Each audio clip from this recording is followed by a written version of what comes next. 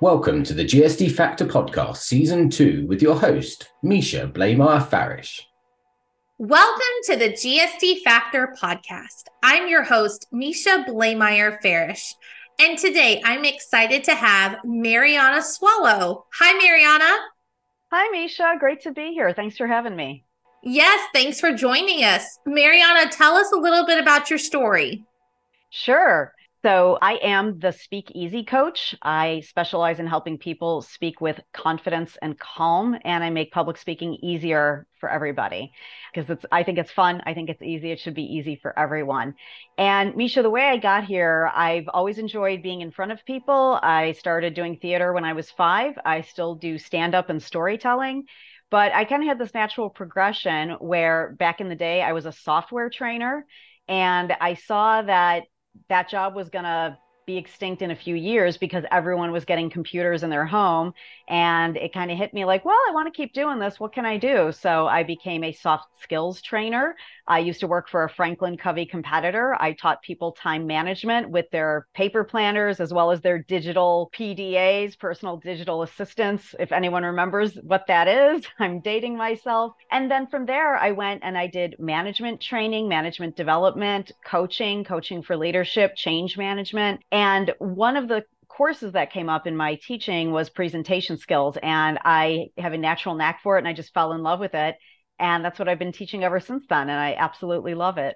Oh, that's amazing. Marianna, my late father actually was very keen on, you had to have your planner for the year. And so at a very young age, we would go to our local store and we would pick out the planner for the year. And then I had one of those Palm Pilot in high school. So I think it's certainly a great tool, but I was definitely raised with one of those. Not many children had one at the time. I can imagine. So, but that's really fun. Thank you for sharing your background and with our listeners today. And so, Marianna, what I love about our conversations that we've been having and our discussions is your specialty around speaking with strength. And what I love about that is that the correlation with some of the GSD factor attributes.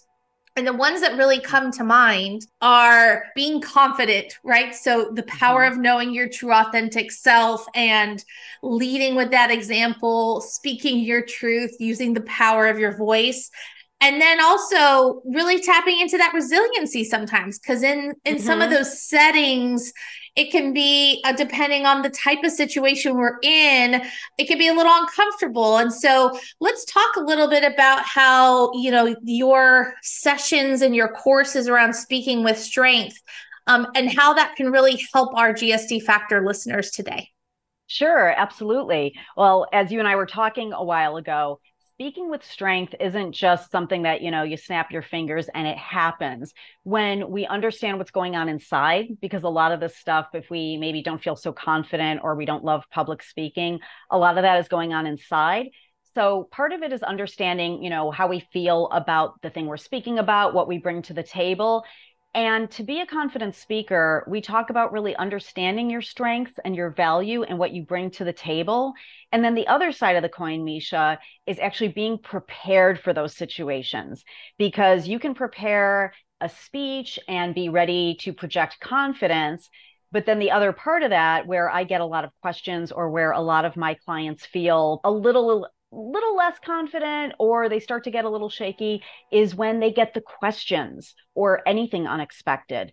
So for instance, being asked questions like, what if they ask me something that I don't understand? Or what if they ask me about something that I have no expertise in? That's something that people need to be ready for. And knowing how to be ready for that, even if the exact situation doesn't happen, that helps with your confidence, but also with your resiliency, because then you have the response ready to go.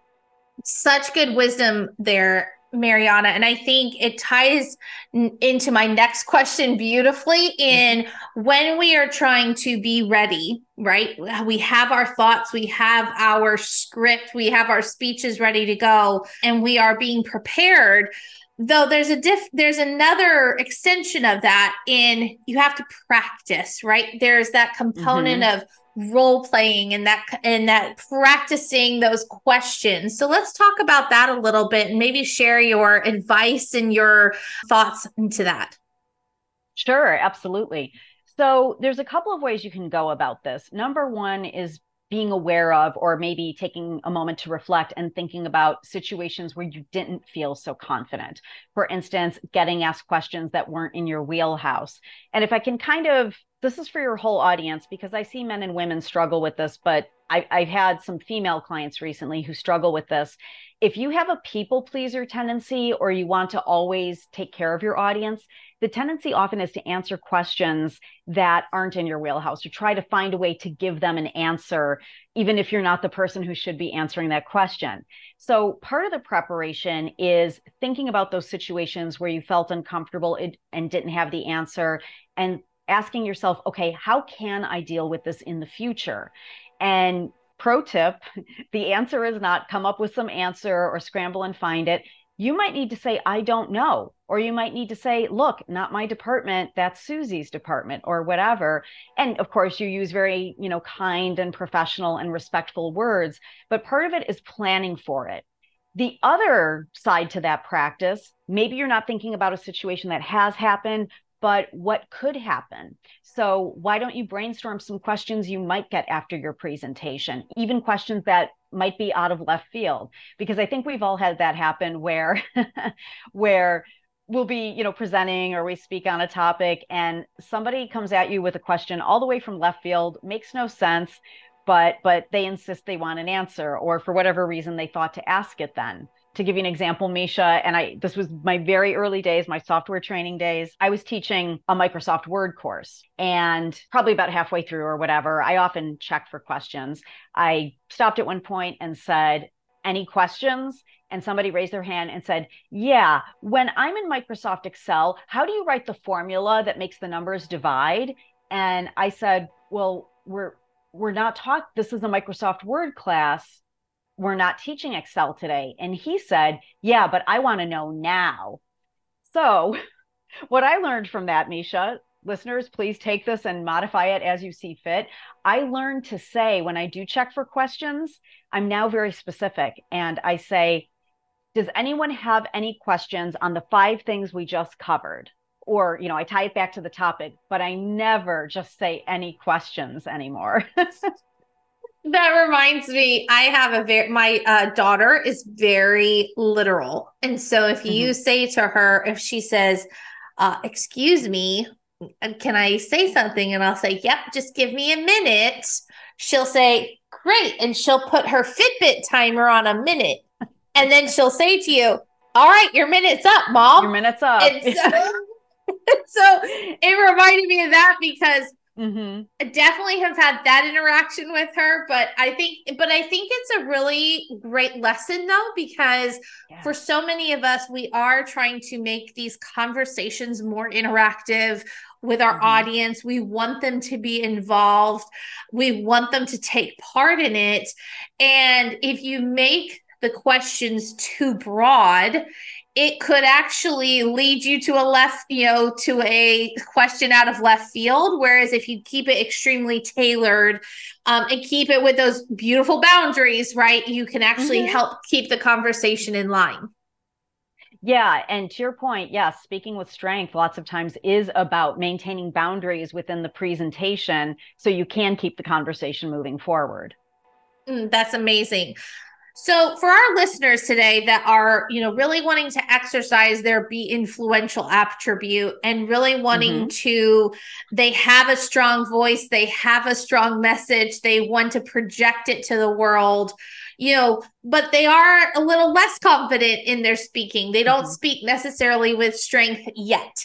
So what would you recommend that, what are some tools or some resources or just some things that they should start to explore as they're really trying to work that muscle? That's a great question. So number one, practice. And I want to make a distinction here, not scripted. This is a common misconception that if I'm going to present, the way to be confident and make sure I nail all my points is to write a script and memorize it. I have met CEOs who do this. I've worked with CEOs who do this, and I disabuse them of that habit. It's actually counterintuitive, because if you do script out a presentation, what happens is you're married to a script, and that doesn't leave room for flexibility, whether you want to say something different, or maybe someone else brings up a good point and you want to go down that road, or more commonly, there's some kind of F up in the room. There's a fire drill, or the projector stops working, or somebody interrupts you and goes off on a 10-minute tangent. When we're interrupted and we're married to a script, when we come back, it's like, oh gosh, where was I? Lost my place. So we need to practice, but also just kind of have our touch points in the presentation, so there is flexibility. We're really communicating concepts and points, not a script. This isn't Shakespeare, right? So practice. And if listeners want to see some tips on practicing, definitely check out my blog. Can I give the website? Yeah, mariannaswallow.com. Thank you. And because in May, all we wrote about and all we talked about was practice. When I say practice, often people think, oh, I'm giving a 20-minute presentation. I have to practice 20 minutes at a time. Oh my gosh, I don't have that time. No, you can practice by Randy Ford, our mutual friend, hates when I say this, but I call it doing a barf run, where you just blah, blah, blah, blah, blah. You say it as fast as you can, because that way your body at least has one rep going. And it is so important to say the words out loud when you practice, even if it's quick. And here's why. When we verbalize, our brain is taking in the information differently than when we type it into our PowerPoint slides, or when we just read it and think about it. Because that's the other pitfall or mistake I see people make. They might prep their slides, or they might think about what they're going to say, but they don't actually say it. And once you get that practice round out, let's say if you can do 2 or 3, great. I always do a minimum of 3 before any workshop, but bare minimum 1. You'll already have a rep in. So when you actually go to present, it's like your second time doing it. So practice is the number one thing I would say. Quick, short, to the point, just get the words out at least once. That is an amazing tip. And I will say there is definitely power in hearing your words spoken out loud. When I was writing my book, I always would read it out loud. And someone asked me, they said, why are you reading it out loud? You just wrote it and you've been reading it in your mind. And I said, there is something that happens when I read the words out loud. Mm-hmm. But what was funny was I would read them fairly quickly. And so as I was getting through multiple drafts and edits with my editing team, I was very intentional at the speed I would read things. And what was even funnier is once we got into the recording studio to do the audible, it was the slowest I had ever read the book, and realized that exercise, even just, we even found a couple like little grammatical things in that, but I think that there truly is power in speaking your words out loud. And so love the practice tip. Thank you so much for that. And just some amazing little nuggets that you have just pieced together for our GSD Factor listeners today, and tying in the attributes with speaking with strength. So Marianna, what is the best place that people can reach out to you and connect? Sure. That would be my website, mariannaswallow.com. I'll spell it mariannaswallow.com. Awesome.